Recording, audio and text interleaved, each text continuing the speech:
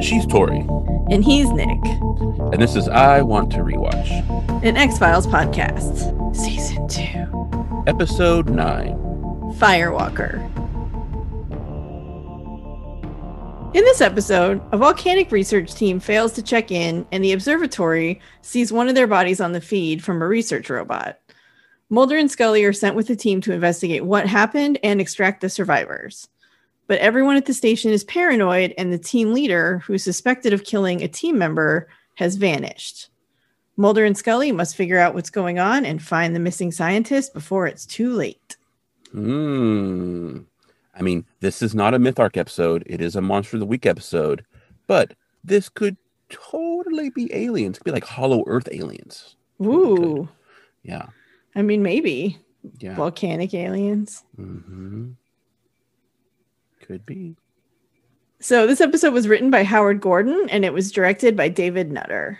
It was filmed in the Lower Seymour Conservation Reserve, which was formerly known as the Seymour Demonstration Forest, which is what you'll usually see it listed as if you look at like contemporary references. And that is in North Vancouver. Its original air date was Friday, November 18th, 1994.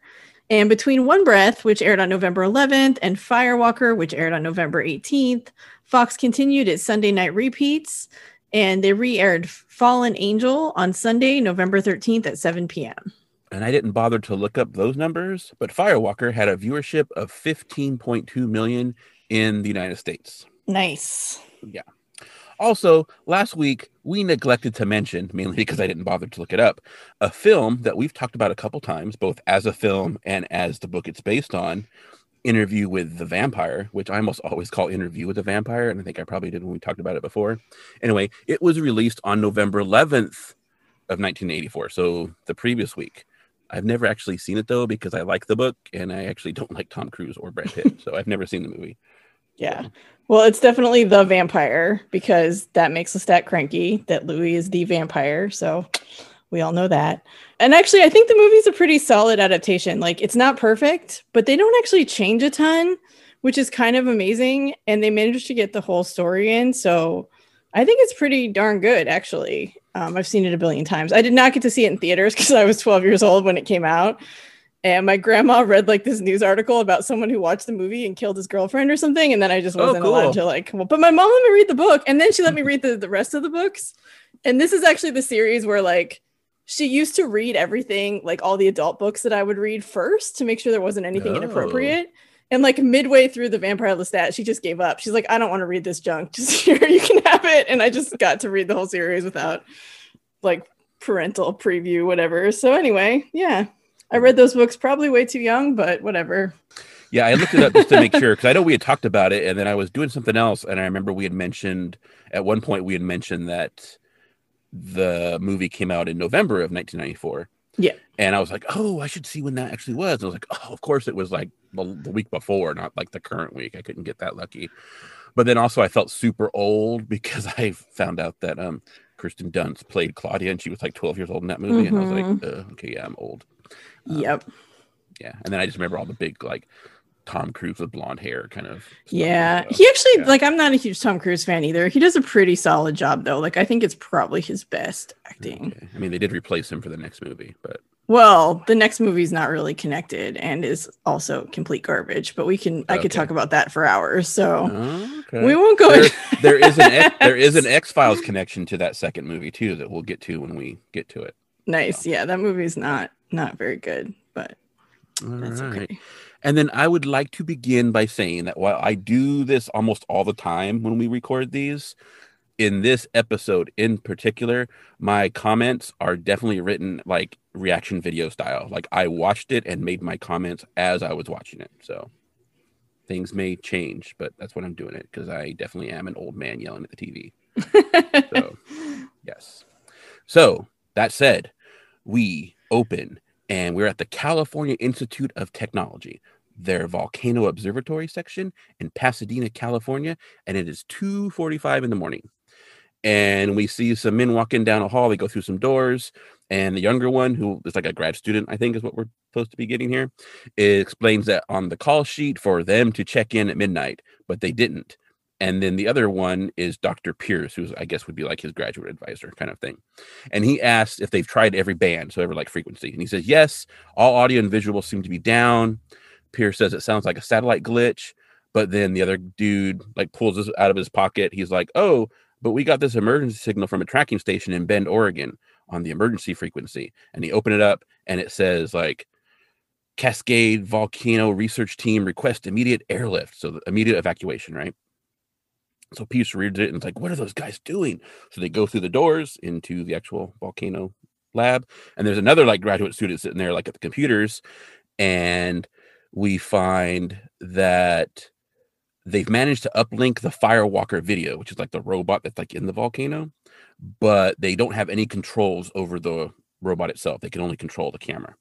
So they're panning around with a big old joystick, and they're like, why is it in, like, they get the signal and they're like, why is it in the volcano? There's like no listed, like it shouldn't be in the volcano now. There's like there's like no descent scheduled. And so they're looking around with the camera and they're panning through it. And then Dr. Pierce is like, wait, stop, go back. And so he like grabs a joystick and he pans back and they see a body, and it's Dr. Erickson, who is like on the team. And then as they're looking at the video, because this is live video, right? There's like a shadow passes over the body. And like, what is that? So like, oh, so they scan around looking to see what's going on. And then all of a sudden they can see like something hitting the robot. Like they're looking down like at the robot's feet, and like it's like a kong, kong, getting hit, and then the feed goes dead. And they're like, what's going on up there? So, and then you get the theme song. Yeah. I think it's hilarious that like the grad student is all like, oh, hey, nothing's working, but it's not a glitch because we got this message like half an hour ago requesting an emergency evacuation here. It's like, that's an awesome emergency protocol. Good job, guys. Yeah. So, yeah. I just thought that was funny. Like, yeah, it is. No, it's not a glitch because we got this half an hour ago. Here, we should probably have done something about this, maybe. But maybe we should have done something because they're that's like, okay. It's like, fine. Please help us. Please help us. Please they're help just us. hanging out on a volcano. Like, it's you just like folded it up and stuck it in your pocket and was like, do. Yeah, good job. So then we're at FBI headquarters in Washington, D.C., and Dr. Adam Pierce is sitting in the X-Files office with Mulder and Scully, and they're watching a report from Mount Avalon, Washington. And on the screen, a reporter stands in front of a robot named Firewalker, which he describes as looking like a large titanium bug. And he reports that next week, a group of scientists will be taking this robot to its first descent into an active volcano. He says the robot is the brainchild of Dr. Daniel Trepkos, who hopes to collect core samples and scientific data with the robot. And Trepkos says they're talking about peering into the fire where it all began and revisiting the origin of Earth, a human endeavor more important than man's exploration of space. So he's like very dramatic, but yeah, very dramatic. Yeah. It's cool. And Trepkos is played by Bradley Whitford, who I mostly know from The West Wing. He played Josh Lyman, and I loved that show. And recently he was the white patriarch in the movie Get Out, which was also very good. Yeah, at least here, though, like we said, he's like really dramatic and grandiose. And yeah, I think the character is meant to be a little. Yeah, I'm going to go out on a limb. And so here we get reaction video commentary where I'm going to say he's the villain of our piece, and he's going to be putting science and or his claims to fame over the lives of others. Well, I don't know where you'd get that idea. Yeah, we'll see if that pans He's out. a scientist on the X-Files. I don't know why you would think that.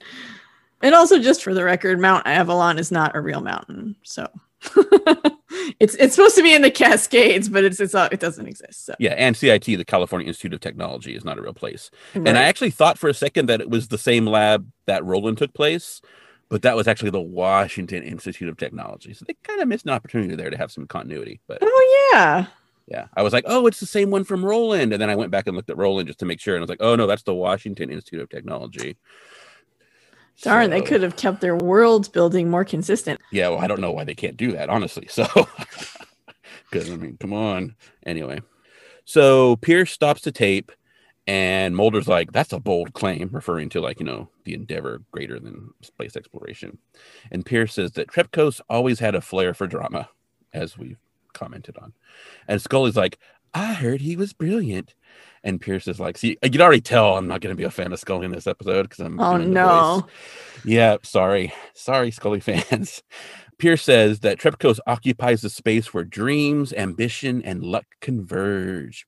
And Mulder's like, so you think his luck has run out? And Pierce tells him how the team didn't check in as scheduled, and they've been unreachable ever since the broadcast one emergency signal that was asking for pickup, probably because you didn't go pick them up.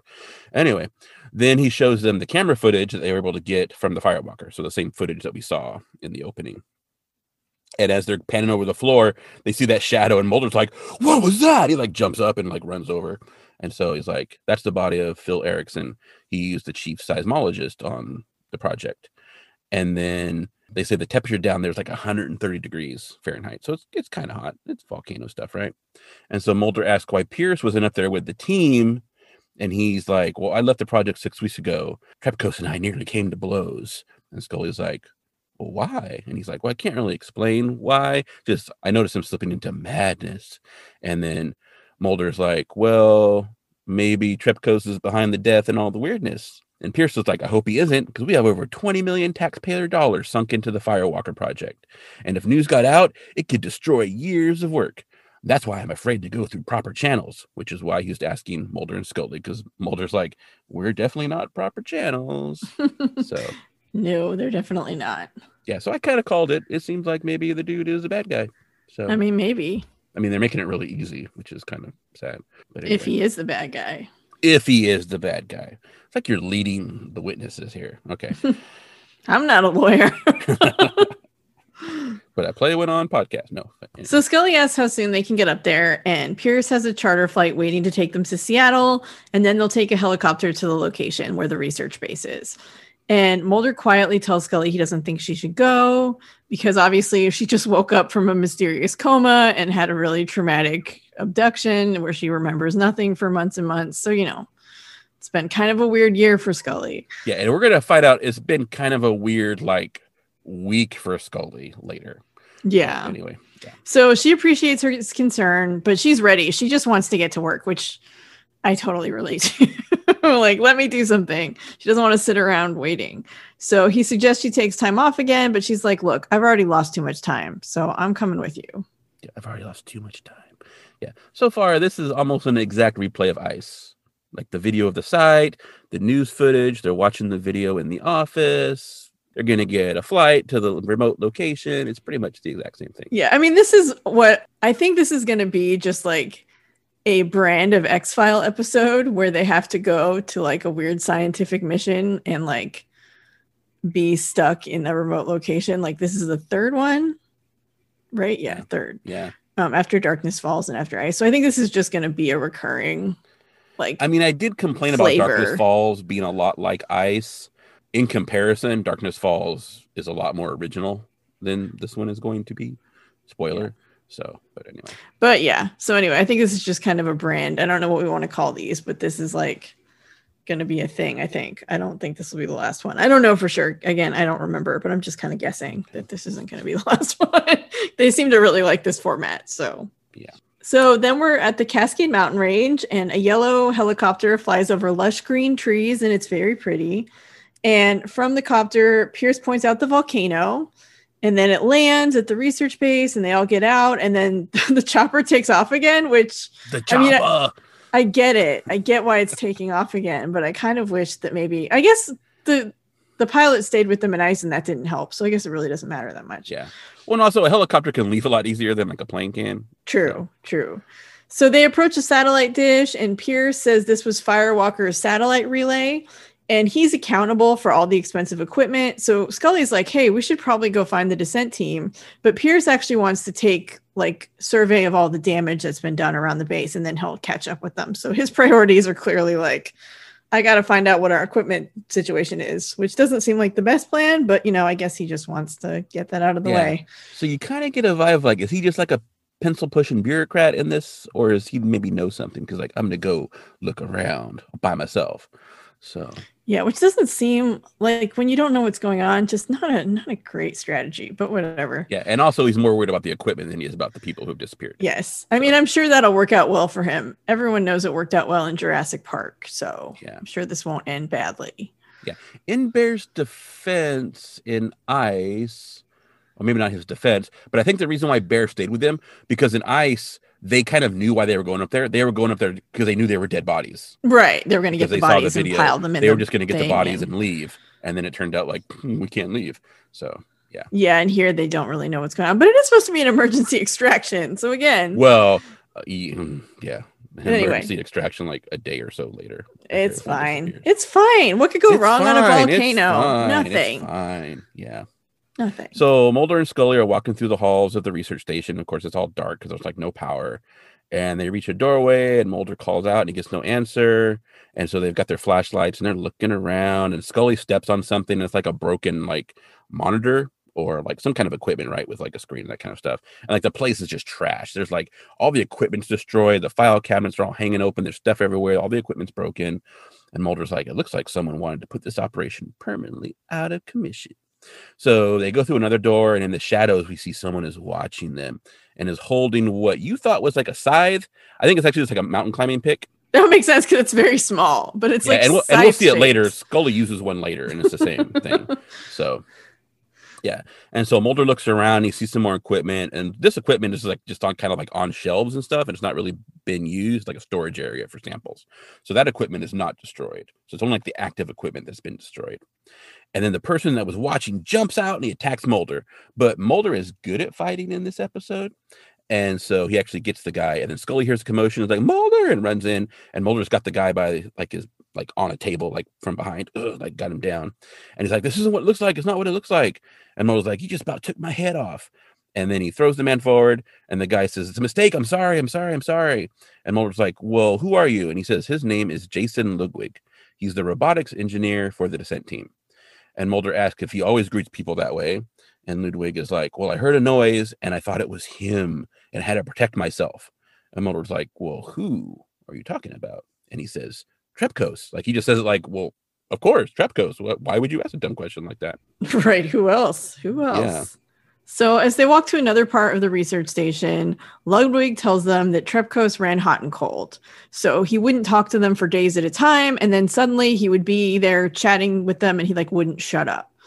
And Ludwig admired Trepkos and said he was a prophet, which again seems very dramatic. They're doing science. Yeah. But he saw things. Are they? Well, in theory. And he saw things that others only dream about and then forget when they wake up. Everyone at this research station is like super melodramatic. But Ludwig turns the power back on, and then he tells the other two on the team that they can come out. The cavalry's here. And he introduces Mulder and Scully to Peter Tanaka, who's the systems analyst, and Tanaka coughs. Mm-hmm. And then Jesse O'Neill asks if they're the rescue team. And Mulder's like, oh, we're with the FBI. And she's like, but you're taking us back, right? Like, we can leave? And Mulder's like, well, after we figure out what happened here. So, yeah. Tanaka is like infected or whatever and is going to die soon because it's the trope of like you introduce someone and they cough and you're like, they're dead. Yeah. They've got tuberculosis. 100%. Or, whatever. They're dead. Yeah. Yeah. Normal people cough like in real life for no reason. I do it all the time. But like, yeah, he's also a on little TV, sweaty. Yeah, he does have a little bit of fever sweats going on. And Jessie needs to not cut her own hair. Like, seriously. I thought she was kind of cute. She does have like the choppy 90s bangs that are not even that are like way high and are like an inch long. Yeah, which I was never a fan of that look, but I think she's 3 inches of forehead and 1 inch of bangs. Yeah, not a good look. But she's also like setting off my spider sense. It's kind of tingling. So, okay. We'll see. Yeah. When Mulder asks what happened, because he's like, we'll leave when we can figure out what happened here. Ludwig is like, Trepkos is what happened. Again, they're all about the drama in this place, man. It's like they're very high strung. Yeah, it's like X-Files Real World or something. It's kind of So then they ask if like he killed Erickson, and Ludwig says he flipped out after the descent. Scully asks if they can think of anything that might have caused his behavior, and Jesse's like, Daniel had bipolar disorder or something. She said it wasn't something he advertised, and with his medication he was just fine. And then Ludwig is like, Erickson's wife might disagree with that. And then Scully asks Jessie if she's part of the team, and she's like, Trepkos is my thesis advisor at the university. and he asked her to assist with him in this project. And so Mulder picks up a pack of papers and asks if those are Trepkos's notes, and Jesse confirms is what he left of them. The first thing Trepkos did was like destroy all his own work, his field journals, his computer disk, everything. They salvage what they could, but she doubts there's much in the papers that Mulder has. But as he's flipping through them, he sees a note that says, "New life form." So, yeah. And we also saw a door that says sample room, do not contaminate earlier. So a new life form is like not really a surprise. But so going for the ice idea. So Tanaka is bare. He's sweaty. He's obviously not well, and no one seems to notice. I'm thinking Ludwig might be Denny. So sorry, Ludwig, you're going to die. And then, so I think Jesse is De Silva. There's something going on there that I'm not know what's going on. And so then maybe Pierce is Hodge, especially like in my rewrite where Hodge is like in on it and is there to collect a sample by any means necessary. That might be working. But Trepkos is kind of a new element. So I'm still not, I still think he's the villain, but they're being kind of tricky by throwing this wild card in there. I'm not sure what's going on. I will say I do like that they do mention like, you know, he's got bipolar, but when he takes his meds, he's fine. I thought that was good. Like they're not just blaming, you know.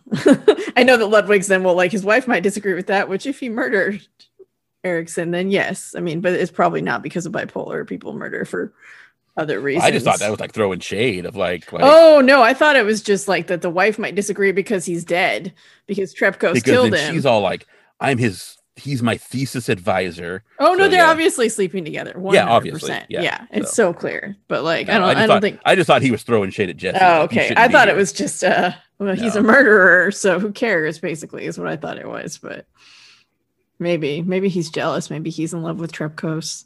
Maybe everyone is kind of weird in this episode. Everyone's very high strung, and I think Mulder and Scully even comment on that. They do, on how high strung everyone is. They don't seem to realize that they've been in a situation exactly like this before, where everyone is super high strung and make any connection to it. Well, that's one of those things that happens on TV that we've talked about, where like we know the characters have been in a really similar situation and they never bring it up, and it's so weird to me because like it feels like there should be a line of dialogue like, hey, this is just like when we were in the forest with those bugs, or this is just like when we were in the outpost with the little worms, and it's like they never do that, and I don't know why, because like as a fan of the show, we're both like you guys were here before. And maybe it's like we don't want to alienate like new viewers who haven't seen the previous one, especially like probably, you know, at this time. If you didn't see it, you're basically screwed unless you get lucky and it comes on in a rerun, right? Right, you can't download it, or you know a friend who like recorded it and has a VHS copy or Betamax.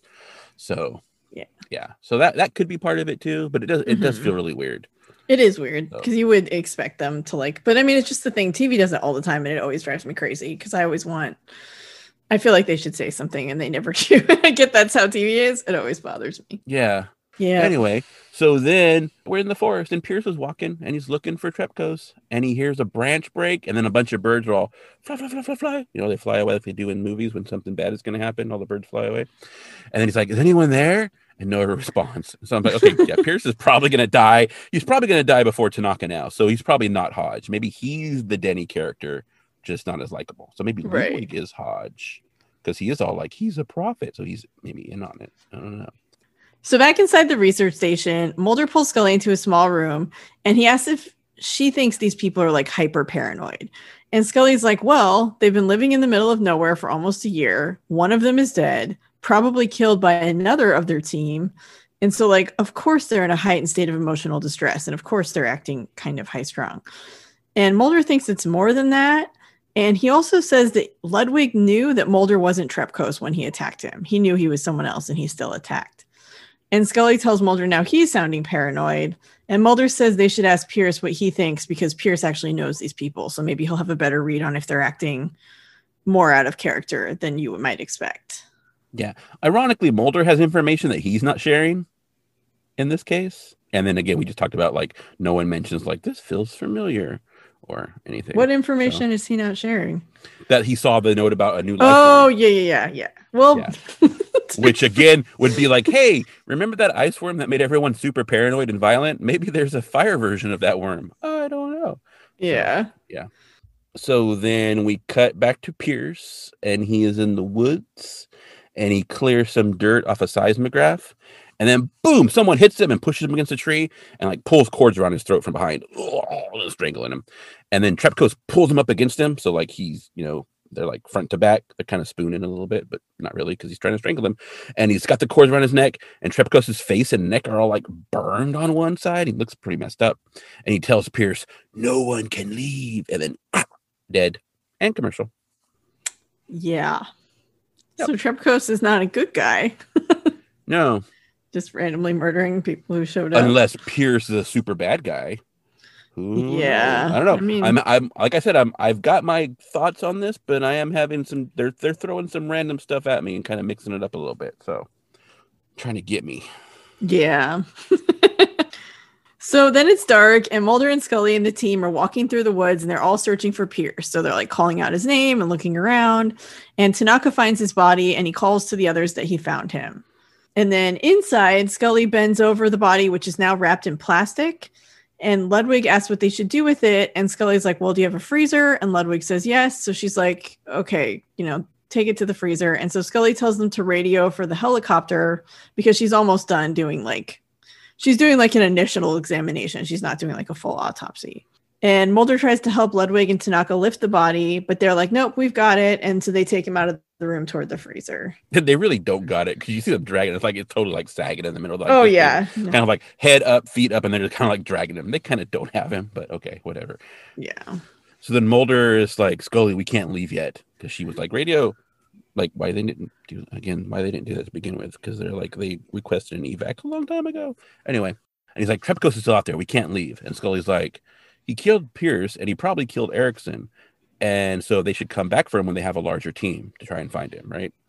And then he says he's been going through what he can of Trepkos' work, and he's found several references to a new subterranean organism from the inside of the volcano. He's like, "I haven't found a description of it yet." And Scully's like, "Nope. End of conversation. Nothing could live inside a volcano due to the intense heat and toxic gases." And then he shows her a diagram and says that it shows the metabolism of hydrogen sulfide into silicon dioxide. And Mulder's like, "That suggests the existence of a silicone-based life form." And Scully's like, "The only life that we know of has carbon. That's what life is." And yeah, so all known life, yes. But she also didn't think something could live in ice for 1,000,000 years or in trees for 1,000,000 of years. And she's seen DNA printouts for life forms that don't match known life. And the discovery of hydrothermal life on the ocean floor that didn't match known life at the time was discovered in 1977. So just stop, Scully. Stop with your "I know all the things," because you don't. No, but she has to be the skeptic. So it keeps being proved that she doesn't know all the things. And she doesn't. Stop. Yeah. But yeah, she's got to push back against Mulder because otherwise Mulder's just, I don't know, getting confirmation. Otherwise I would have nothing to, I would have something to complain about. But that's true. Because I will, no matter what. That's just how I am. So, yes. So Mulder says that silicone reacts like carbon in almost every way, and that silicone-based life is kind of the holy grail of modern science, and maybe Trepkos found it. And Scully thinks it's science fiction. And Trepkos' notes say he has evidence, and Mulder wants to find it. And Scully's like, "Well, if he had it, he's destroyed it because look around, look at what he's done." And Mulder kind of wonders if maybe one of the others destroyed all the evidence. And Scully asks why they do that. And Mulder's like, "I don't know." He kind of shakes his head. And she says that all the researchers are suffering from varying degrees of PTSD. And from a strictly medical point of view, they basically need to get everyone out of here sooner rather than later. Again, they did call for an emergency evacuation. So that no one has yet done. Again, that was the plan. But anyway, I don't know. And okay, so I know that Mark Snow has done the score for the show and they reuse bits and pieces of it over and over as they fit. That's how scores work for TV. Mm-hmm. I love his music. I think he does a really good job. But the music between these scenes is the exact same eerie music from Darkness Falls, which I think I know because we had pulled a video of something where it shows a UFO in the sky. And so that music's playing. And so I think I just have it kind of ingrained in my brain. But just hearing that music between scenes kind of popped me out a little because it's the exact same music of and I don't know, just something to note. Yeah, see, and that's where you are the X-Files person for sure. And I'm just oh, it's X-Files music. Of course, it's just the X-Files music. I didn't notice that it was like Oh the same yeah, exact no, it's music. I mean, the yeah, eerie stuck in the forest darkness falls music that they play. So yeah. And then also again, like Scully describes exactly what she also thought was the cause of the deaths in Alaska, like 25 episodes ago. Like they're all suffering from PTSD, and that probably caused them to do this and this, and it's like exactly the same thing she said last time. So yeah, well, that's not what caused their deaths. That's why they have to get them out of there because they're still alive. right, but I'm saying that was her excuse for why that might have happened in Alaska also. Yeah, So which was a reasonable theory at the time until they found the worms. apologist. Anyway, Yep, so I love Jesse, Scully. Team Scully. I'm just team good writing. Jesus.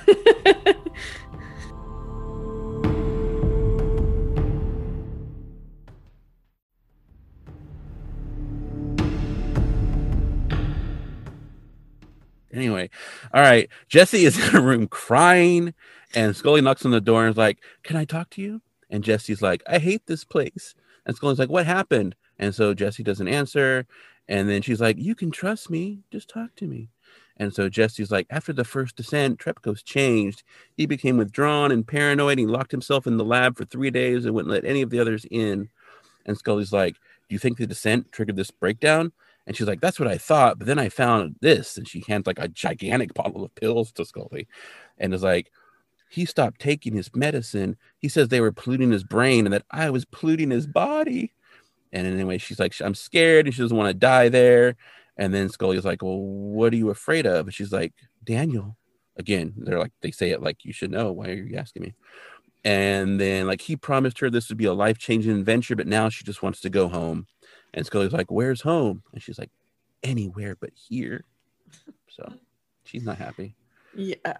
That's a I weird do think scene. the giant bottle of pills is because they're there for a year, but yeah, it's a big bottle. It's Oh, like huge. I guess that is too. Although they obviously can get like Supplies of some kind. supplies without a Yeah. problem. So yeah, Yeah. Anyway, it's a really big yeah. bottle.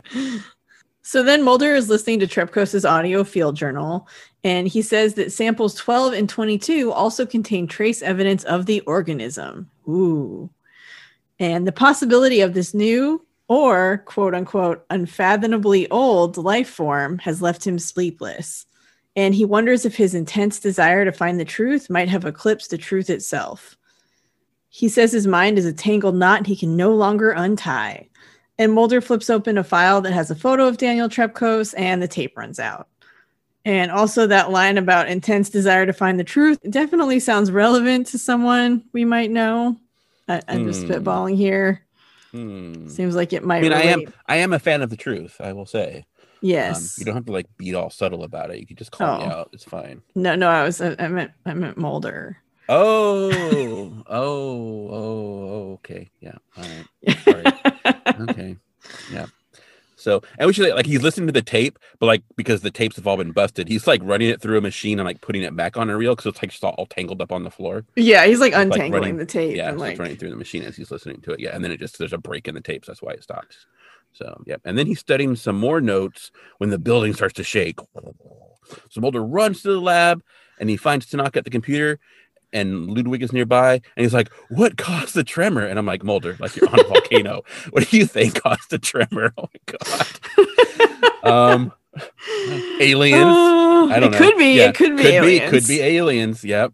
And Tanaka's like, "There's been a lot of seismic activity on the Northeast Rift Zone," but his voice is all kind of like he sounds kind of like Tori sometimes when we record. Yeah, exactly. No, I wrote in my notes like that's his voice is craggy and rough, like mine every time we're trying to record. Yeah, I'm not throwing shade at Tori. She wrote that in the notes. I So, did write yes. that. Yeah, no, Yeah. it is true. It's definitely felt like, oh, I relate to that. Yeah. And so Ludwig is all like, if Trepkos hadn't destroyed all our instruments, we might be able to learn what's going on. And he like throws a piece of junk like to the side. And then Tanaka starts coughing, and Mulder's like, "Are you feeling okay?" And he's like super sweaty. So finally, somebody was like, "Oh, this guy might be sick. He's been coughing and sweaty all the time." Whoa. And then he's like, "Scully's a medical doctor. She can check you out." And he's like, "No, I don't need any help." So he gets up, and Mulder's like, "No, dude, you need to like whatever." And so he gets up in Mulder's face, and then he falls over. So Mulder runs to get Scully, and Ludwig picks up Tanaka and says, like, "She'll help you, she'll help you." And Tanaka's like, "I don't want her to help me." So Yeah. weird. Well, to be fair, like I don't know. I feel like if I'm usually if I'm coughing, it's because I can't drink water or something and I swallow it weird. But like, I'm like, I don't need help. I'm fine. But yeah, he's really aggressively doesn't want Scully near him. No. And Mulder and Scully run in, and Ludwig has gotten Tanaka up on the table and says that he's burning up. And Scully kind of looks at him, but obviously she can't tell if it's an infection or some kind of toxic reaction or what's going on because she doesn't know. But either way, they basically need to get him to a hospital. So Mulder says they can't just leave Trepkos out there, but Scully asks for his radio and he hands it over kind of begrudgingly. And while he and Ludwig get Tanaka onto a stretcher, Scully radios the search and rescue team for a medevac. And she tells Mulder she'll meet them at the landing site. Yeah. So all this time, they could have sent people away at any point while they finished looking for all this stuff, and they didn't, which is like... Which we knew, because that's why they're there. So it's weird that they're spending... Like... I think it's because Mulder, and this is exactly what we just talked about, he's so determined to find this like life form or this truth in Trepkos' research and find Trepkos himself that he's like not thinking about the fact that they should just get everyone out and then worry about it, because that's not how he works. Yeah, he is a little. It's a little bit like Ice too, where he didn't want to like he wanted. Remember at the end, he wanted to go back to the site to like find out what was going on, and they're like, "Nope, sorry." Yeah, he was more interested in that. So I get that. In this way, it's actually kind of Mulder who was like, "No, we're not going to call him back." But still, like you question the people, you could have sent some of them back, and then like you could have like had like, "Hey, send some more agents so we can find this guy who's killing people," and they drop the agents off, and then the other people get on the helicopter and leave. I mean, the way things are going is probably a good thing they didn't do that, but still, they could have done that. Yeah, which would have been, if I were Jesse or any of these people, that's what I would want. I'd be like, just get me out of here. But yeah, that's because happens. Then like the people get evacuated, they go to like the FBI. The FBI like fully questions them, right? Like Mulder and Scully have kind of questioned them a little bit, but they like basically get like, quarantined or whatever to find out like what's going on, and they get questions heavy. If they get any new information, they contact Mulder and Scully and let them know what's going on. And then also they've got agents who are now there to help them do what they need to do, like find Trepkos and stuff. Right. They could have solved this earlier. Maybe they're worried about resources. I don't know. Anyway, it's not a great plan. No. So Mulder and Ludwig are carrying Tanaka down a hall on a stretcher, and Tanaka's like struggling to breathe. And then Mulder's looking down at him, and his throat is like all, and like there's veins popping out, and there's something like basically like trying to get out of his throat. Yeah, like under his skin. Yeah. I mean, front instead of back, but still. So Scully knocks on Jesse's door, and she tells her that Tanaka collapsed and they're going to get him out. And Jesse looks really uncertain. Like, for someone who's desperate to leave, she just kind of stares at Scully like, okay, like, why are you telling me this? And it's like, because they're trying to leave. Get your stuff. Yeah. Come on, girl. Yeah. But now she's like, I don't know if I want to leave. Yeah. So outside, it's raining and the ground is muddy, and Tanaka rolls off the gurney, and it's not like he rolls off on by mistake. Like he actively like rolls off and jumps off the gurney and like runs around the side of the building. So they chase after him, and he heads into the forest, and he's running, and he trips and falls down this embankment, and they spot him as he rolls down the hill, and they spot him as he rolls over, and he starts to choke on something, and something's moving around under the skin of his throat. And Ludwig tries to run down to help him, but Mulder puts an arm out and stops him and like holds him back. And he's like, "You're not going down there." And Ludwig is like, "He needs our help." And Mulder shines a light on Tanaka's throat as something bursts through the skin like a weed. It's like an alien. Maybe. From Alien. Yeah. And it's asparagus. He ate too much asparagus and it split out of his throat. It's asparagus, a giant asparagus. So. And then we have a commercial. Yeah. Cut to commercial. Yeah. This is where I have trouble a little bit. And I thought about this, like you actually mentioned like it's kind of like the alien in Alien, like if that was a plant. And I'm like, I think maybe that's why I'm not a big Alien fan. Like the first movie was great. The second movie, people love the second movie, Aliens, right? It's pretty good it's just like a basic sci-fi movie. But I think my big problem with Alien and Aliens is that you would start having severe physical problems if something that size was inside of you trying to get out before it burst out. Yeah, no, you absolutely would. And especially in their throat, that thing is a good like inch and a half thick, right? Like a diameter of a good inch, 2 inches thick.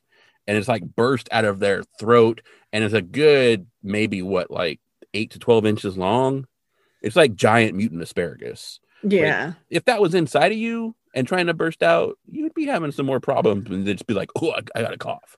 Yeah. Coughing in. I mean, it would make you cough and struggle to breathe, but yeah, it would definitely do Yeah. more than that. Probably. Yeah. So that's my problem with Alien 2 is like if something burst out of your chest that was that size. I mean, yes, it's relatively small compared to what it's going to become, but like it's a good size to be in your body and then you not have any problems until it's actually trying to like get out. You would know something was going on before that. Yeah. Anyway. Yeah. And I also like the fact that like it's totally raining and they're waiting for the helicopter. So instead of like waiting inside the building, like right at the door for the helicopter, it was like, we're going to go outside and wait outside in the rain with this sick dude for the helicopter. And then he rolls off and runs away. Like, that was a good plan. Yeah. Not a great plan. Yeah. So Tanaka's body is in an isolation chamber and it's covered with plastic. And Ludwig and Jesse are kind of looking at him mournfully. Well, Mulder asks Scully what it is. And the thing sticking out of Tanaka's neck looks like a plant or a mushroom, or as we've discussed, it kind of looks like asparagus. Yeah, giant asparagus. Yep. And Scully is studying it under a microscope, and she says it appears to be some kind of fungus. And then Mulder looks through the microscope, and he asks what he's looking at. And she tells him that they're spores that she scraped off the tip of the growth. And it appears that one of the spores grew inside Tanaka until it reached maturity. And Scully says by the time it burst out, it would have caused massive tissue damage, particularly to the lung. So it is doing stuff. But yeah, it does feel like he'd be doing more than coughing. Yeah. And Mulder says that would account for the sand in his lungs. And Ludwig is like, you found sand in his lungs? And Mulder says, yeah, it was like silicon dioxide, which is the waste product of a silicon-based life form. And Ludwig says there's no such thing. But Scully says maybe now there is. We just won't have conclusive proof until we examine the molecular structure. Yeah, so now she's kind of maybe coming around, but then she's also like, but we won't know until we get evidence. So, yeah. Which I grant, yeah, you need evidence before you decide something's true, but still. Anyway. So Mulder and everyone else watching the episode is like, come on, Scully, how else do you explain the sand in his lungs? Trepkos was right. And Jesse is like, Daniel knew about this? And Mulder's like, Trepkos discovered the spores in the samples that Firewalker had brought up. And so Jesse shakes her head and she's like, he would have told us. And Mulder's like, not if he felt the implications were too much for even him, which is maybe why he snapped. And then Scully says the spores might explain Trepkos's dementia. They contain alkaloids that can affect the nervous system. And Ludwig asked, like, what about them? Why weren't they, they weren't exposed to it. And Scully's like, well, we don't know that. If it's an airborne microbe, it could have infected any of them. They could all be infected. And Jesse realizes they're not going home. So she like walks away. And Scully's like, well, we're not going home until we figure out how it spreads and how it incubates. And we can't risk spreading it to a larger population. And I feel like I've heard that before. Like ice, maybe. But anyway. No, not going to do it. Not going to do it. Yeah, and I like the idea that like Trepkos, who wouldn't even speak to them for 3 solid days, would have told her if he'd found like these spores. Like, I mean, it seems like when he is willing to talk, he's willing to tell them everything. But clearly, like he was hiding in the lab, not letting any of them in. So he was hiding something. Yeah, they're painting a really big like picture for Trepkos. Like he's manic or he's very like reclusive and locked away. Yeah.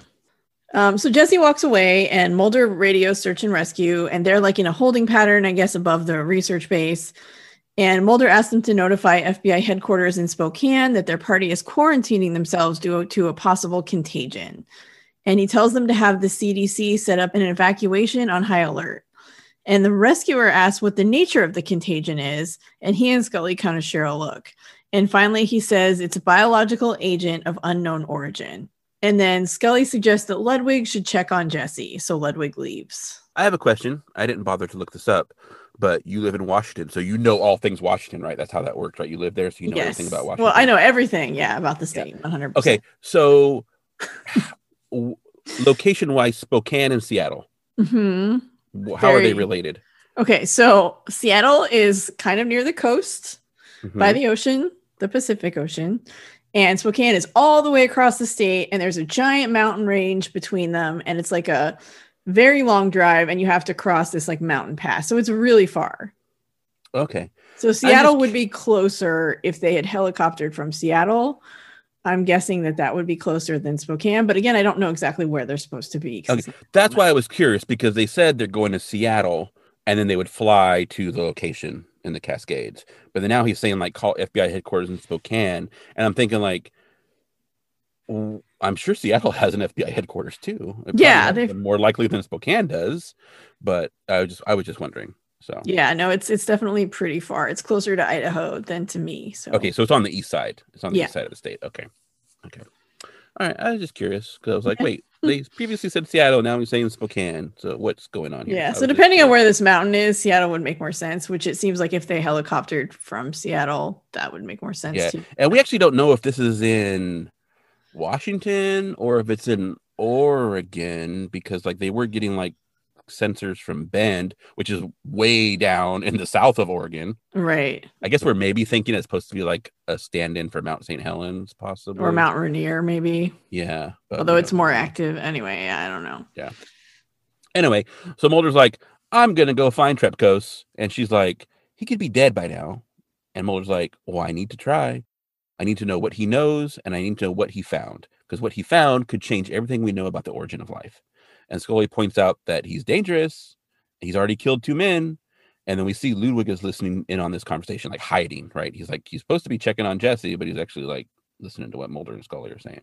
Hmm. And Scully suggests that she should go with him for safety, but he refuses. And she's like, you need to trust that I'm back and I'm not going anywhere. Nothing's going to happen to me. And he's like, no, I need for you to finish the autopsy on Tanaka. And he's like, I'm counting on you to keep all of them from ending up on that slab. Like, you need to be here and protect everybody if something happens. And then he leaves. And Scully puts her hand glove thing because he's got like the isolation chamber. She's the one where you put your hands in the gloves Yeah. and then you can manipulate the stuff inside. And she pulls the plastic off of Tanaka's body because it's inside there, but it also was still wrapped in the plastic. Right. So, So then Ludwig is talking to Jesse and they're having like a secret, like whispered conversation. And he's like, do like we said, okay? And this will come up again. I'm going to throw a pin in this. okay.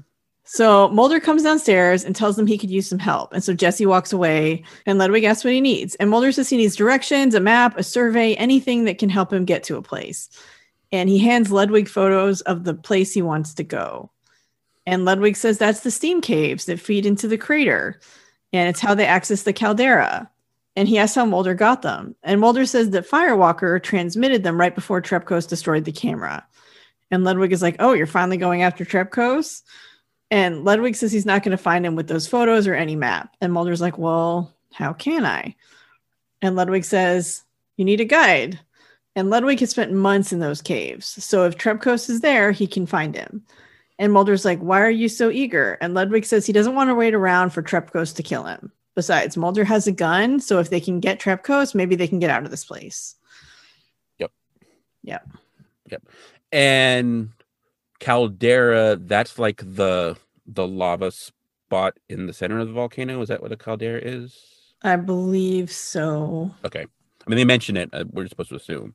So Yeah, I I've think that's actually what it is. been on an active volcano in Hawaii. I went to like this Oh, volcano tour and I got to walk around and like there's all this sulfur steam coming out of it. And then you get to like see you get to like look over into the caldera. There's like a lookout point. It's really cool. It was so really it's awesome. like the magma pool, right? Kind of Y- thing, I think. Yeah, so Whatever. I just looked at a caldera is a large volcanic crater, especially one formed by a major eruption leading to the collapse of the mouth of a volcano. So it's like something that happens after a volcano has exploded. Okay, so it's But just the crater. It could have lava or magma or whatever you want yes. to call it, but not necessarily. Okay, gotcha. Yes. Yeah. Okay. I would say I'm probably like throwing terms around and people who like know this stuff would be like, magma and lava are totally different. And yeah, so Screaming at the podcast. Yeah. I mean, I'm not yeah. a volcano expert. I went on one volcano tour, so I'm not like No, a and hey, volcanologist. I can't complain if someone's screaming at the podcast because I'm doing something incorrect because that's exactly what I do on this show. So I can't really complain about that. And So as I've yeah. said before, I'm wrong a lot, so it happens. So Ludwig and Mulder head into the steam caves and they're walking. And Mulder's like, is what I'm smelling toxic? And Ludwig's like, oh, it's just heat and sulfur. Like, it can be pretty nasty, but it won't hurt you. And I'm thinking, like, you guys think there's a spore that could be like infecting people? You might want masks even just because of that. Like, you don't know where this came from. But anyway. Yeah. So the cave extends about 3/4 of a mile into the crater rim. There are lots of dead ends and blind drops, and so it's really easy to get lost. Or if there's blind drops, I'm thinking it's also easy to die because you just fall. Yeah. But anyway, so Mulder stops to look around, and then a flare comes flying down the cave and hits Ludwig in the back. And he's like, ah! And he falls to the ground, and he's dead. And Mulder runs over to check him, and yeah, again, he's dead, right? He convulses, and boom, dead. And then Trepkos comes walking out from the corridor of the cave, and he's got a flare gun pointing at Mulder. And commercial. Yeah. And at first, so when that happened, I saw it, like it shoots out, and I'm like, ooh, death by Roman candle. And I thought it was kind of funny because, like, oh, they're using like a Roman candle or something like that to, like, for special effects. But then I was like, oh my God, like maybe like the involved form of the asparagus monster like shoots fire. That is freaking cool. So I was kind of excited. And then like Trepkos walked out with a flare gun, and I was like, oh, flare gun. And I was kind of disappointed a little bit, but because I was thinking like we were getting like a spitting monster beast, like maybe even Trepkos was like mutated and like could like shoot fire out of his throat or something. And so I was kind of like, oh, cool, but no, he had a flare gun. So Yeah, I thought he was like a sorcerer throwing fireballs. yeah, I watched too much it television. it just looked totally funny. Like someone, I mean, it was a flare, right? So that makes sense. Yeah. But like it just looked like someone shot a Roman candle. Yeah. Kind of. But yeah, so I went through all the emotions in that scene of like between like laughter and then like got excited, and then I'm like, oh, this is kind of flare gun. All right, that makes sense. Fine. All right, we're not gonna get a cool fire spitting monster with bad special effects. Damn, that would have been awesome. Okay. Yeah, even with the bad special effects, that kind of would have been awesome. I mean, I probably would have made fun of like the monster costume or something too, but it would have been interesting at least. So yeah. So Trepkos holds the flare gun on Mulder while he takes Mulder's gun, and Mulder basically raises his hands like, don't shoot me. And Trepkos tells Mulder to get back, and then he pours lighter fluid over Ludwig's body. And Mulder's like, why are you doing this? He's already dead. And then Mulder sees something bulging out of Ludwig's throat. And Trepkos is like, it's not him I'm trying to kill. And he lights a flare and he drops it on the body, and the body burns, and Mulder watches. Yeah. I'm curious. I don't know really how I've had flares. I don't think I still have them because they expired and I got rid of them from like an auto like toolkit kind of thing. But obviously the flares you put in a gun are different than the flares you just like boom light and like put by the side of the road. But I wonder if you can also do that with the ones you put in a gun, or if he has different flares. I'm just curious. I don't know. Because like he also has a flare gun, but then he also just like boom pops the top and you got a flare, and that's what he uses to light the body on fire. So I wasn't sure. I am thinking like walking around with a bunch of flares and lighter fluid in a volcano might explain why he's all burned up looking, because that's probably not a good idea. And he's kind of got like a little John McClane vibe going on with like the battle damage, and he's wearing like the little vest, little undershirt thing. Yeah. So yeah. I think the burns and stuff are supposed to be from when he was dumping Erickson's body in the volcano, maybe. Yeah, where it was all like hot, because Scully said it was really hot, so maybe he fell and burned himself or something. I don't know. Yeah, I don't know. It's a good look. It's good makeup. It's a good look. It's a good look. I mean, it's Bradley Whitford, so he's not a bad looking guy. He's really young in this. This is before he's Josh Lyman. He looks, I'll tell you what, he looks a lot better in like John McClane mode than he did, and even in the photo that Mulder has of him, than he did in the news broadcast where he had that little scraggly beard kind of thing going on. Yeah. He didn't look good in that. Yeah. But he looks pretty good as like John McClane scientist. Ragged scientist. Die hard on a volcano kind of action. Yeah. So. Rough and ragged volcanologist tonight on the X-Files. That's right. All right. So Scully is in the lab and she is doing science, and she picks up her tape recorder and she says, oh, that's funny. All right. Anyway, sorry. And she says she's attempted to culture the spore using different temperatures and mediums, including like blood and spit and sweat and like all this kind of stuff, right? And different proteins and like different temperatures between like the basal body temperature and the temperatures of the volcano. So she's done all these, and she's done like 7, I think she wasted like all 7 tests. Nothing has successfully grown in the fungus. And so she believes that unless the spores are ingested or inhaled immediately upon their release, they become harmless. They're effectively dead. It's just like breathing like dirt, right? It's like breathing sand. So then she goes to Jesse's door and she knocks on the door, and there's no answer and it's locked. And she's like, Jesse. And so finally Jesse's like, what? And I don't know if she said it like that, but that's what the notes say. So that's what I'm going to go with. And Scully thought she would like to know the chances are really good that none of them were infected. And then as she's saying that inside of the room, Jessie is like coughing and we see her throat and it's all gross and she's feeling it. And so she's infected. So through the Yeah. door, Scully tells her they were probably all at a safe distance when Tanaka's spore exploded.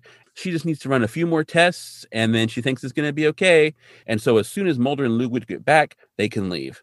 And then we see like Jesse's throat is all blah, blah, blah. So like Scully is awesome at science because she is batting like a 0% this episode. Right. Like, Although to be fair, we will learn that she did not get infected from Tanaka, so she's not wrong about that. no, but she's like, none of you are infected. You're all good. And as she's saying that, the girl's like looking in her throat and there's like a thing trying to jump out of it. So Yeah, that's no, what you she's want to not hear. correct. That is what you want to hear. So back in the caves, Mulder asks Trepkos what went wrong. And Trepkos says Firewalker brought up something huge. And Mulder asks Trepkos what he thinks it is. And Trepkos says it holds some truths best left buried. And then Trepkos asks who he is, and Mulder tells him he's with the FBI. He came here to investigate Erickson's death.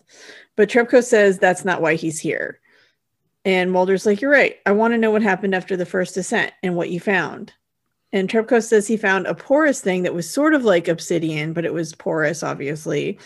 And he had Erickson break it open, and they discovered a spore.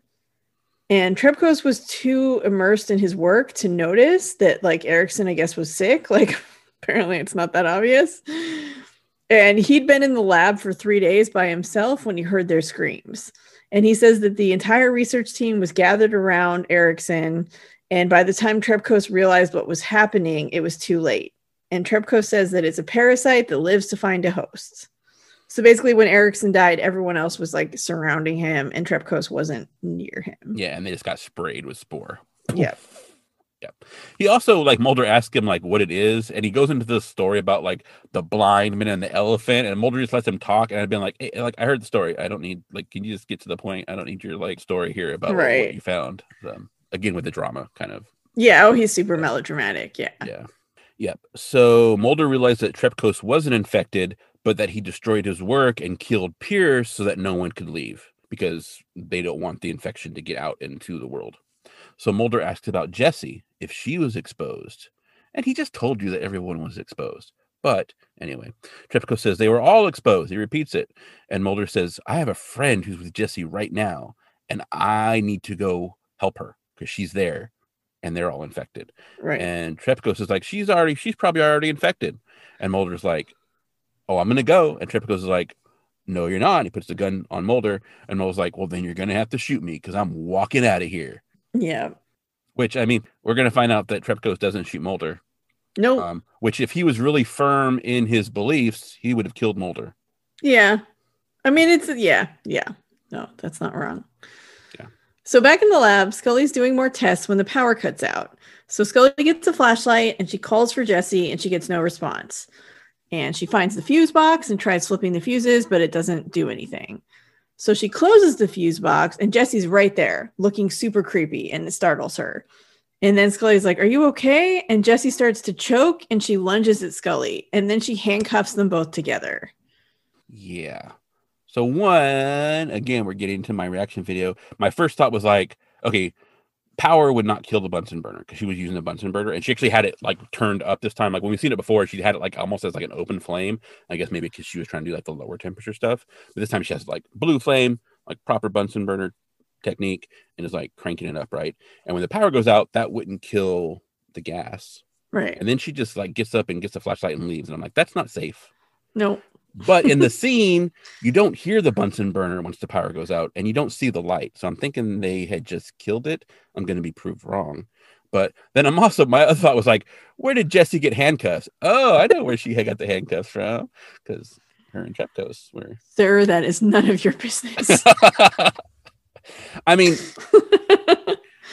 I have handcuffs and leg cuffs, and I am not a police officer. So there, yes, I was young once too.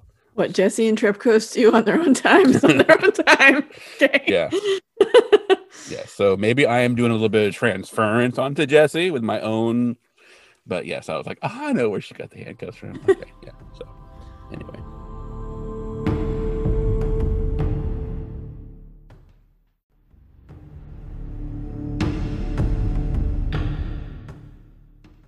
So then we see Mulder running through the woods towards the research facility. So he didn't get shot. That's good. Because if he got shot, that would probably ruin the episode and probably the series. I imagine. Definitely make it more depressing. That's true.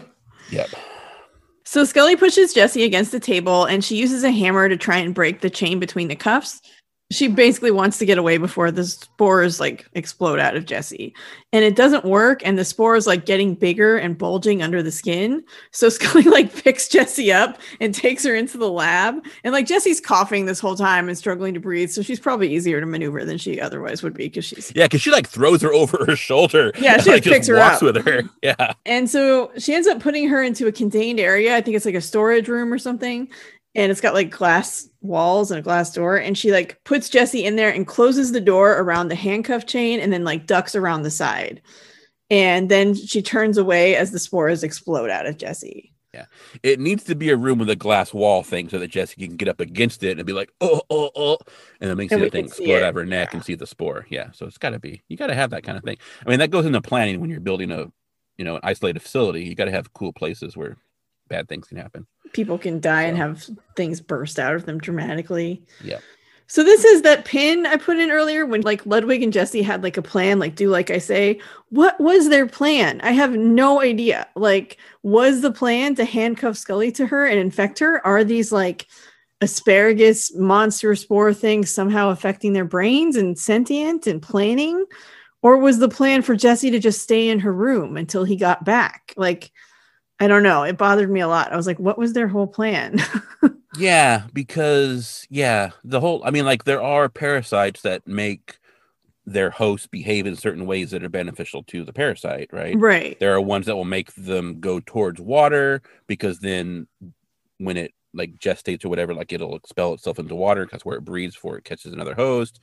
But this is like really higher brain functioning, like making a plan to like infect people possibly, which seems kind of so I don't think so I don't know like if that was supposed to be the plan because it's just weird to have that in there because it's like it sounds like they're scheming, but then it seems weird that this would be their scheme. Yeah, because she's intentionally trying to not let Scully get away so that Scully gets infected.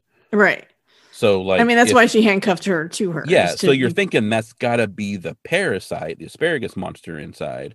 But yeah, I mean you're kind of pretending there's a cohesive story here. So yes, I do that a lot. I do have to say, but to that, hooray, when she's fighting with Jesse, and you said she uses a hammer, she's actually using that pickaxe tool kind of thing to try and bust the handcuffs. The Bunsen burner is there, and we see it, and we hear it. I'm not sure why we suddenly like can hear it now, and we couldn't like when the power went out, but they're doing science good. I mean, it's still dangerous. She should have turned that off when she left because that's not good. But yeah, although I guess she's got bigger problems now that she's handcuffed to a. Oh, you got bigger problems if the place burns down too. That's not a great. That's true. Yeah, that's true. So, anyway, but yeah, so they did good. Yeah, maybe messed a couple things up and then got at least something that's really minor and detail oriented, but made me happy. So hey, right, cool. Yeah. So then Mulder rushes in because we saw he was running towards the research facility, and she's like, I'm okay. And she's still handcuffed to Jesse, obviously. So she's like slumped against the door with like her hand up in the air because it's like it's still attached to Jesse. Jesse's in the room, dead with a big asparagus sticking out of her neck. And so Mulder pulls out handcuff key, click, gets Scully out, right? And he was like, Jesse was infected, but I don't know how because she couldn't have been infected from Tanaka because she wasn't even there, right? Right. And then Mulder lets her know that Erickson was the original host. He was patient 0. And when the fungus spread to its spores, like everyone was there, except for Trepkos. And Scully asks, like, if he found him, and he like nods. And then at that moment, Trepkos walks in. And he puts the gun down, and he looks through the glass at Jesse's body. And he's all, I told her this would change your life. I mean, he wasn't wrong. But then Mulder radios for search and rescue. And someone in Biohazard answers the radio. And they're like, how many are in your party? Mulder looks, Scully looks at Trepkos, and he's like, two survivors. And then they're like, okay. And then Scully's like, what are you doing? They'll want to question Trepkos. And Mulder's like, he's not going to talk. And then Trepkos is just all like looking at the glass, looking at Jesse. So, yeah, I mean, Again, I realize the plan is not for Trepkos to survive, but like it is really weird. It's like, what's he gonna do? Just go live inside the volcano?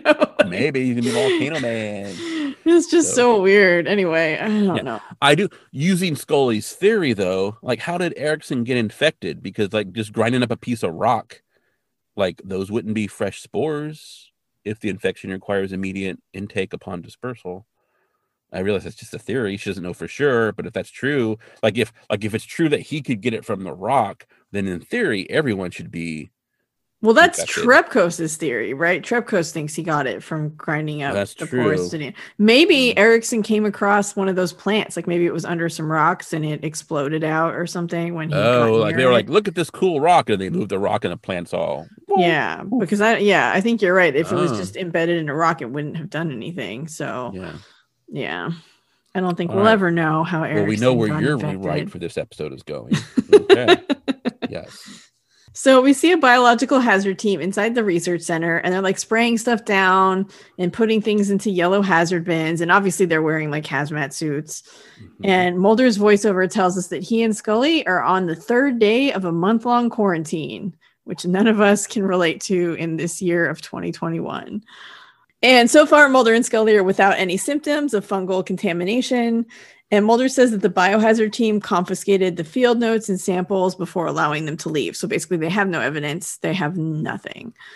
And the USGS won't have much left when they're finally allowed to collect it. So basically, the United States Geological Survey is going to be able to come in and get their stuff. But the way that the hazard team is spraying stuff down and collecting everything, there's not going to be anything left. It's going to be an empty shell of a building that's been like decontaminated.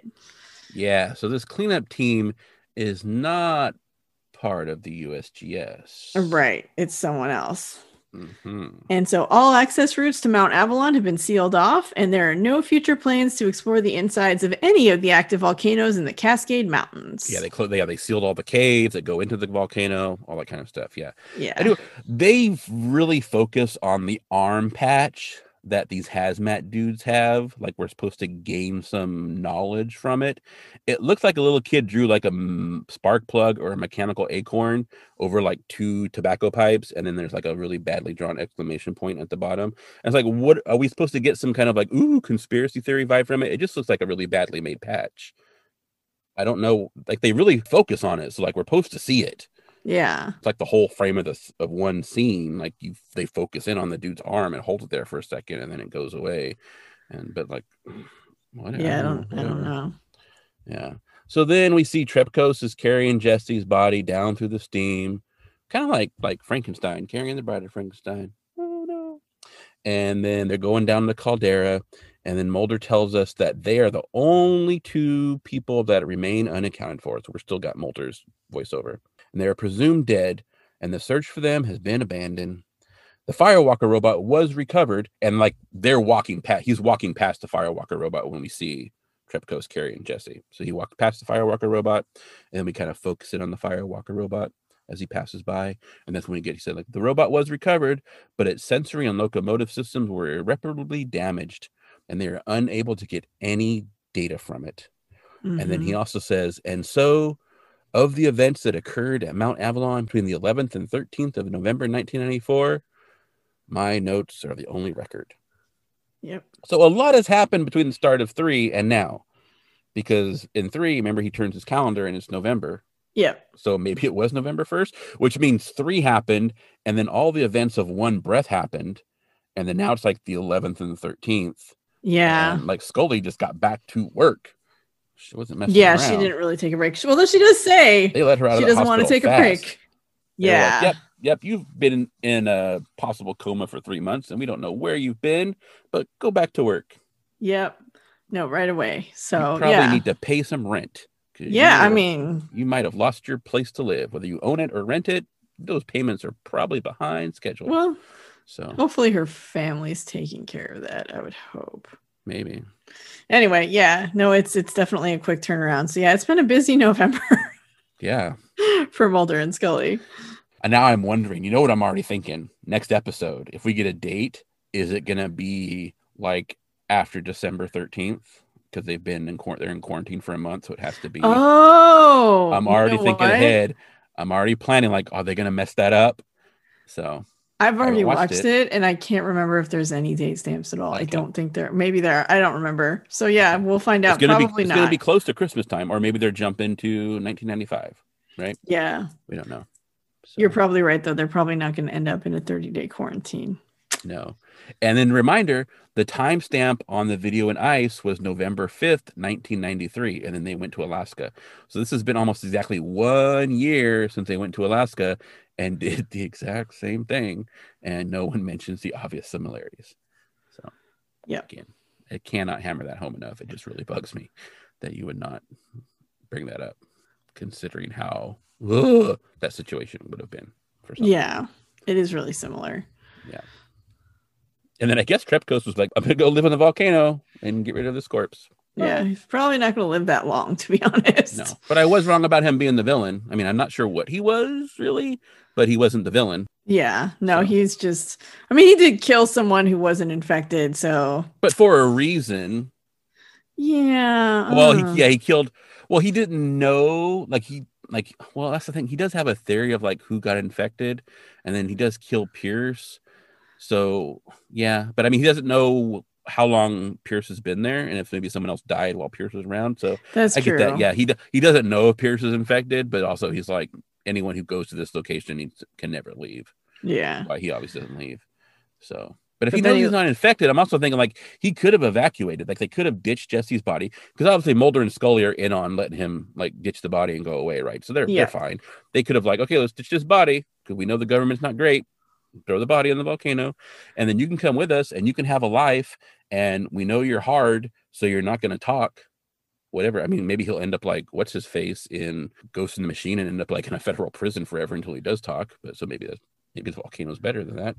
But yeah, I don't know. There's a lot of questions that don't get answered. Yep. One question that can be answered, though, I think. So this is Mulder and Scully's third time being quarantined, right? Because Ice, Yeah. Darkness Falls, and then here. Have they been quarantined in any other episodes? So something happened where they were quarantined? I don't think so. Okay. I mean, you would think maybe Scully might have been quarantined after the whole possibly abducted by aliens, but anyway. But Well, they didn't know what was wrong with her, and they had people that's in the true. room right away. So I Well, don't think and she I was. guess they weren't going to believe Mulder of like, she might have been abducted by aliens. They're going to be like, Right. yeah, whatever. So, Yeah. okay. So 3 times. Okay. Yeah. Sure, it will Again, probably. in 3 episodes that are basically the same plot. Yeah. I'm sure it'll probably happen again. Again, we got to come up with a name for that type of episode because I feel like it's going to happen again. It's like the Mulder and Scully on a research base. I mean, I like Ice, maybe, but There we go. yeah. So apparently, Howard Gordon was inspired to write this episode in part due to 2 articles he read about Project Dante, which was a NASA robot that was created to explore volcanoes. Obviously, it wasn't exactly like And Firewalker. obviously in part by watching Ice. I mean, did he write Ice, or was that Wong and Morgan? No, that was Wong and Morgan. And Okay. Wong has actually something to say about that. But I love this quote from Howard Gordon that's in the Ted Edwards book. I found it. And where he points out what everyone is already thinking, but he thinks he's explaining it away when he's really not. He's all, quote, I know there are a lot of similarities to ice, but I think once you get beyond the similarities of a group of people in a confined space going up against a creature, there are enough differences to separate the two. End quote. I'm like, what? What did you just say? Yeah, so totally. You like keep believing that. Keep telling yourself that. That's awesome. So go find Alec Gonza because you really need a writing partner. You really do. I'm sorry. Your solo episodes are not great, dude.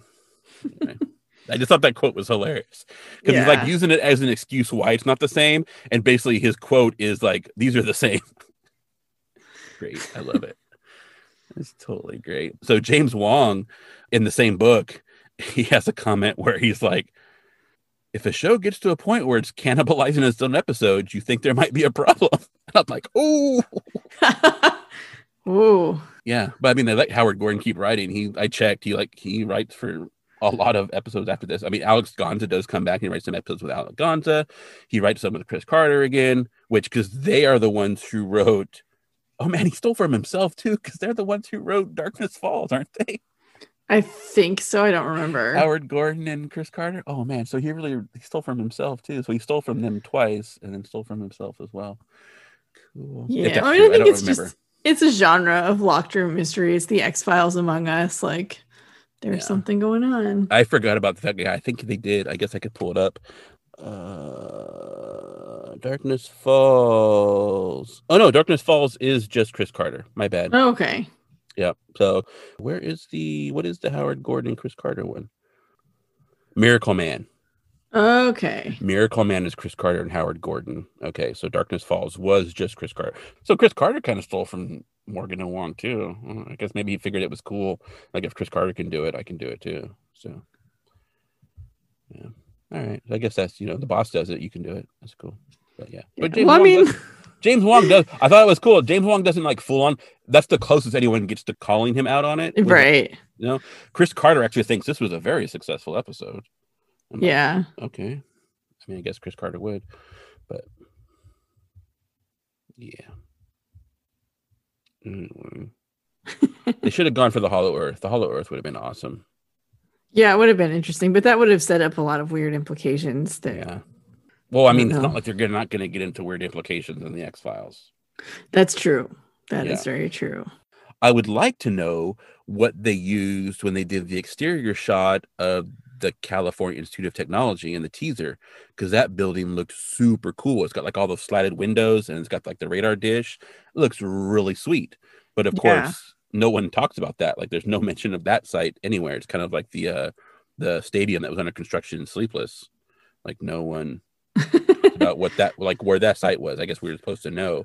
And maybe if you're in Vancouver, you ought to know what that building is too. I'm assuming it's a Vancouver building, but it's a very cool looking building. It's like all the windows are slatted, and there's like iron, like kind of like, I want to say bars, but that kind of implies something that doesn't really look like, but it looks really cool. Yeah. So, but you only see it right there in the opening, but they don't mention it at all. So, but it's a cool looking building. Yep. Well, I guess we gotta do ratings. Yeah. Hated it. Oh, sorry, I jumped ahead. My bad. I didn't hate it. I actually enjoyed this episode a lot. Like it was kind of ridiculous. And I mean, I liked Ice and I like Darkness Falls too. So maybe that's why. Yeah, you were a fan more of Ice and Darkness Falls than I was. That is correct. Yes. Yeah. It is a little ridiculous. Again, parts of the story don't make a ton of sense. I'm probably just overthinking things a little bit. I mean, there's obviously stuff that doesn't make sense, but stuff like, what was Jesse and Ludwig's plan? Like, why did we hear about them having a plan if they didn't have one? Or was the plan to, like, did Ludwig go with Mulder to try and infect him? Was that like the sentient spore? Is it that smart for a plant? Yeah, I don't know. But then if that's the case, why did Tanaka just like haul ass and try to get away from everybody? Right, exactly. Which is, so it doesn't make a lot of, it didn't make a lot of sense.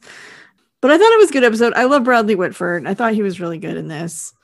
I think he was. I mean, like I said in the opening, he's kind of like, ooh. But I mean, later on, like I think he makes a good John McClane. Yeah, I mean, he's which apparently everyone says he was totally miscast in this role. Huh. Well, I think probably because they're thinking of Josh Lyman, who's like the exact opposite. Yeah, and that's what he's really known for. And yeah, everyone talks about how great he is in The West Wing, and they say he was really miscast in this. Yeah, I mean, he did this before The West Wing. I mean, I didn't like all the over dramatic stuff that he does, but that's not, again, like with all the Scully stuff too, that's not their fault. That's not the actor's fault. That's what's written for them to do. Right. That's the character, and the character. But I think like, but as far as like playing, like, again, I'm just going to keep calling him John McClane in a volcano, Die Hard in a volcano. I think he does a good job with that. Yeah. No, I think so. I think the calling as an action hero. Who knows? I don't know. Watch The West Wing. He works really well as Josh Lyman. Watching Moonlighting, you wouldn't be expecting Bruce Willis to be the action hero he is now either. So true. Yeah. True. The jokey, funny guy, right? So yeah, I don't know. I think this episode is solid. It's not amazing. It's not going to win any awards. It was entertaining. I enjoyed watching it. I think I'm going to give it a 5. A 5. Okay. Let's see. You gave Ice an 8. Yes. And you gave Darkness Falls. Oh, you gave Darkness Falls an 8 too. I thought you scored Darkness Falls a little bit lower than that. Okay. And so you gave 8, and this is a 5. So definitely a downgrade. Yeah, I mean it's good. I was entertained by it. Now that we're talking about it, I'm finding a lot more issues with it. And just thinking about things, I think the longer I have to think about them too, sometimes I'm just like, wait, that doesn't make any sense. But I mean, I did think it was a solid episode. It's good. I enjoyed it. I didn't think it was bad. I wasn't like annoyed by it really. I had questions, but otherwise it was a solid watch. I'd watch it again. Right. If So it came on a marathon, and I'd be all about it. you gave Blood a 5 Yeah. this season. So for going for in-season comparisons, you gave Blood a 5. The only thing you've scored lower than that was 3. Yeah, a 4. Okay. Yeah, I don't even know if 3 deserved that 4. I'm gonna have to think about that. Okay. So I imagine expectations are that I would go with a 4 because I've basically given everything a 4 except for 2 episodes this season so far. But given the fact that I found it super, if this had been if Ice and Fallen Angel didn't exist, I think this would probably get a higher rating. It might even get like maybe I don't know that it would get a 5. It might get a 4. It might fall into my 4 of like there was some good stuff going on, but it's like this doesn't make sense, whatever. But given the repetitive nature of the story, I don't think I can give it a 4. So I think it's going to get a 3. Okay. Yeah. So 5 and 3. Okay. I also did read that a lot of people admitted that coming off of One Breath, which of course everyone loved it because Scully was back. This is really a disappointment. So yeah, it wasn't a favorite. Yeah, it's not a favorite. I mean, I wouldn't say I'm disappointed by it. Like, I definitely liked watching it. I just wasn't like, it's not one of the ones where I'm like, oh my gosh, this is such a great X-Files episode. Everyone has to see it. It's like, that's good. It's fine. It does what it's supposed to do. I mean, I was disappointed, but only because I've already seen it twice before, and I'm getting diminishing returns each time. Yeah. So, like, if you're gonna rewrite it, then make it better. Don't make it worse. Yeah, which they tried. I guess that goes for everything. Like, don't make it worse. Right? Yeah. Whatever you do, don't make it worse. It's a good rule of thumb. Don't make it worse. Don't make it worse. So I should probably just stop talking and we should do the credits because anything else I say is probably gonna make it worse. Yep. So that was Firewalker. Woo! I wish there was more of the robot. I think if they had used the robot more, it would have been cooler. I don't know how they would have used the robot, but it would have been sweet. Yeah, breaking my rule of not making it worse, I'm just going to say, because I'm going to keep talking, because you just wouldn't let me go for that transition and go to the credits. You just wanted to go on. All right. This is all on Tori, folks. But it wasn't really a robot. It was just a structure. It didn't seem like it moved at all. Like, I never saw any, like, components that made it look like it would move. It just seemed like a structure. Yeah. Well, that's because they didn't really design a robot. Did they lower it on a winch and that was like the descent? Like, we're going to lower this robot. It's just a camera on a big frame. Like, it doesn't like it had any way to move. It didn't have legs. It had legs. It had legs, but they weren't moved. They were just pieces of pipe.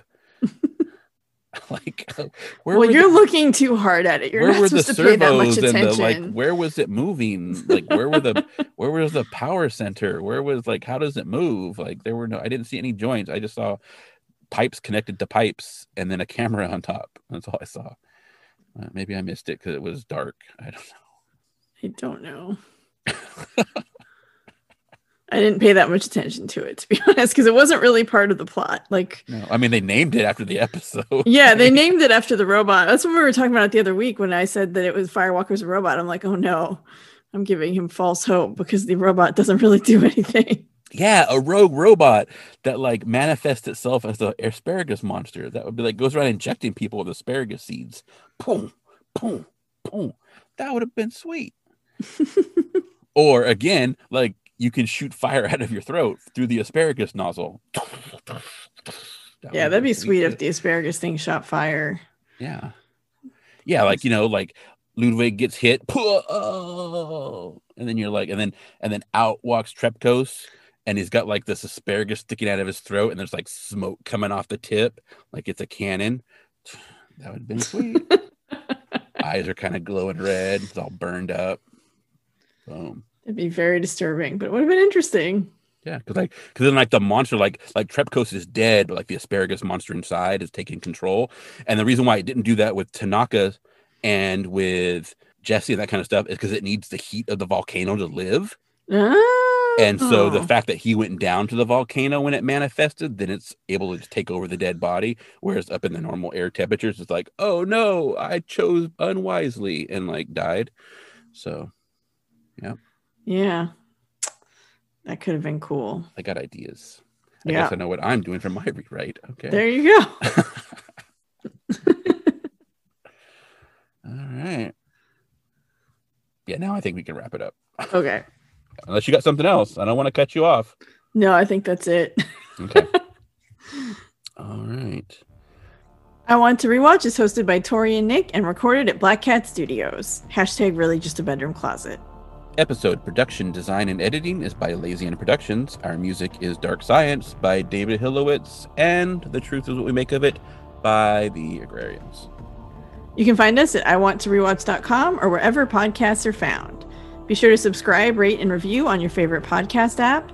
And you can always share this podcast with a friend. If they like the X-Files, we'd love to have them join us. Speaking of which, be sure to join us next time as we rewatch Season 2 of The X-Files, Episode 10, Red Museum. And try to figure out if the truth is still out there.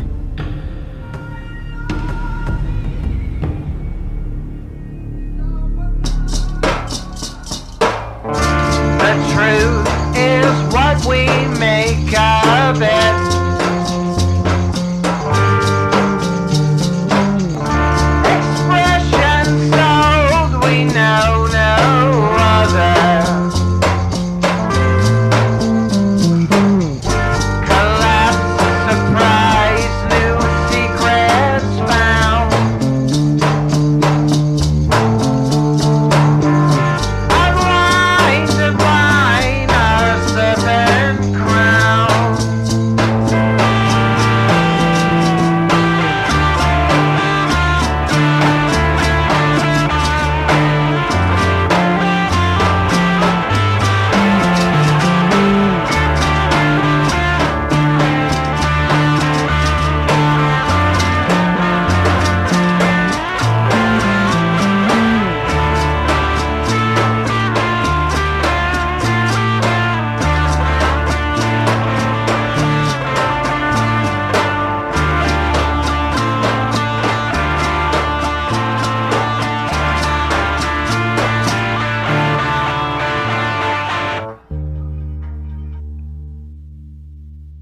Firewalker.